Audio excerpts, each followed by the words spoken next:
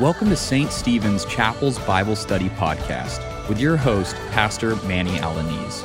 Join us as we spend a few minutes going through the entire Bible verse by verse. For more information and to support us financially, visit our website at ststephenschapel.org. That's Saint, S-A-I-N-T, Stevens, S-T-E-P-H-E-N-S, chapel.org. Hello, everyone. Welcome back to St. Stephen's Chapel's Bible Study Podcast. So glad you're joining us. Today, we're continuing in chapter 4 of our study through the Gospel of St. John. In this session, we will see what it is that brings our beloved Lord Jesus Christ the highest delight. Yes, we will look at what it is that fills Christ with the greatest satisfaction. Before we begin, let us go to our Lord in prayer. Holy and gracious Father, may your Holy Spirit be upon us, giving us a spirit of wisdom and revelation, so that with the eyes of our hearts enlightened, we may know the hope to which Christ has called us, the riches of his glorious inheritance among us, and the greatness of his power for those who believe in him. Amen.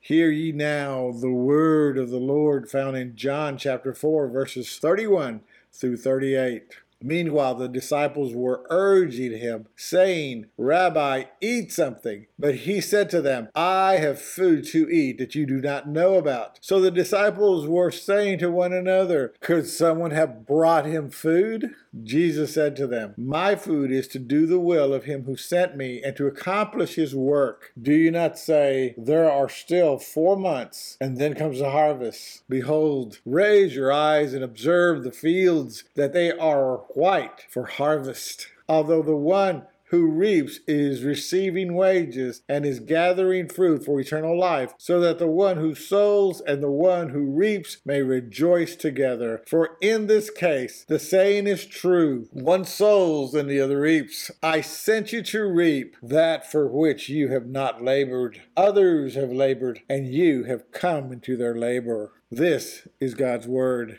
Last time we met, we learned how a Samaritan woman did something that Holy Scripture calls all of us to do, and that is to share Jesus Christ with others. In faith, she led others from her own town to Christ. What it says in Psalm 116, verse 10 holds true. I believed, therefore I spoke.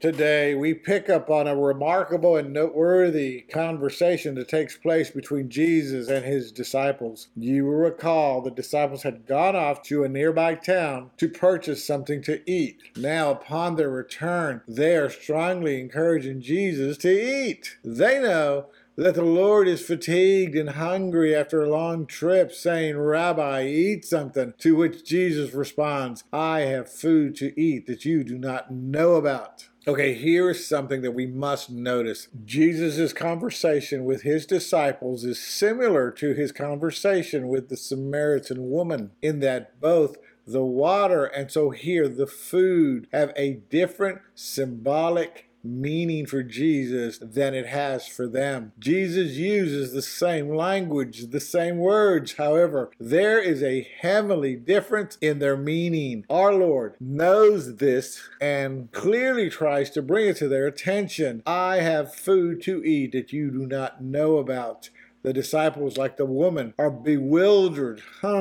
Could someone have brought him food? They pondered. Listen, the disciples are no different than us when it comes to the things that we need for survival, when it comes to life's basic sustenance, those things that maintain life's existence. We think of air, food, water, and shelter. These are the things that we believe provide, feed, and fulfill our deepest basic needs. My beloved, there's no doubt that we need these things, and God knows it. As Jesus clearly states in Matthew 6, do not worry then, saying, what are we to eat? Or what are we to drink? Or what are we to wear for clothing? For your heavenly Father knows that you need all these things. But seek ye first his his kingdom and his righteousness, and all these things will be provided to you. Jesus is talking about something much more important than physical food and water that sustains our lives. Jesus is speaking about God. God is our spiritual sustenance. He is the basis of our human existence. Listen, the Lord knows our needs and provides everything that we need to live. But life is more than just survival. Life is more than just breathing and drinking water and eating just to stay alive. The Lord God Almighty created us, created you for greater things. You have a purpose. That's right. You have a mission in life. For it stands written in Jeremiah chapter 29, verse 11, "For I know the plans I have for you, declares the Lord, plans for prosperity and not for disaster, to give you a future and a hope." The plans that the Lord has for you that bring purpose for your life, for our life, is the mission of all of God's people. It is the mission of God's church. God's people, led by God the Holy Spirit, are called to go forth and make disciples by sharing the gospel message of eternal life that comes only through faith in the life and work of Jesus Christ our Lord. Doing this is what brings comfort. By being one in Christ, we find our joy in the comfort of the peace and rest that Christ gives us. The Lord is your future, your hope, and yes, He is the food that sustains you. Holy Scripture makes it clear, you and I, we were created to glorify God and enjoy Him forever. Make no mistake about it. Forever starts on this side of heaven and will continue for all eternity. This all goes back to what Jesus is telling his disciples in verse 34. My food is to do the will of him who sent me and to accomplish his work. Jesus Christ came to earth. He became a human on a mission that is a rescue mission to save God's people. This is the spiritual food that Jesus is talking about. The most satisfying, the most delightful fulfillment for Christ is to do the Father's will, to accomplish the work that the Father has given him on earth. This is the food, the nourishment that Jesus is talking about with his disciples, and we can rejoice in knowing that Christ accomplishes his work on the cross where he says, "It is finished." In the remainder of the passage, our Lord goes on to speak about the mission of his disciples, his church, regarding the time of the harvest. The harvest meaning the gathering of God's people. This was taking place in our passage and is continuing even today. We must not wait for some future time. Jesus calls us, his disciples, to open our eyes and look. They are ripe for the harvest.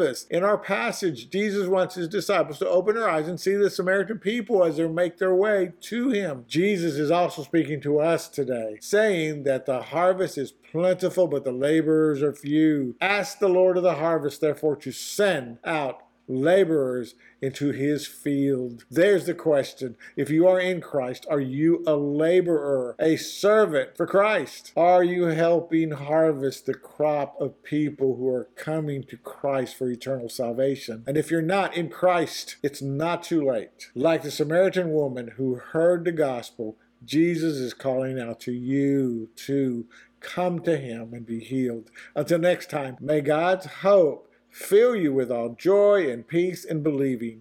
Amen. You have been listening to Manny Alaniz, pastor at St. Stephen's Chapel. For more information and to support us financially, visit our website at ststephenschapel.org. That's Saint, S-A-I-N-T, Stevens, S-T-E-P-H-E-N-S, chapel.org. Now from Manny and the entire St. Stephen's Chapel family, thank you for your prayers. And join us next time as we seek to glorify God verse by verse.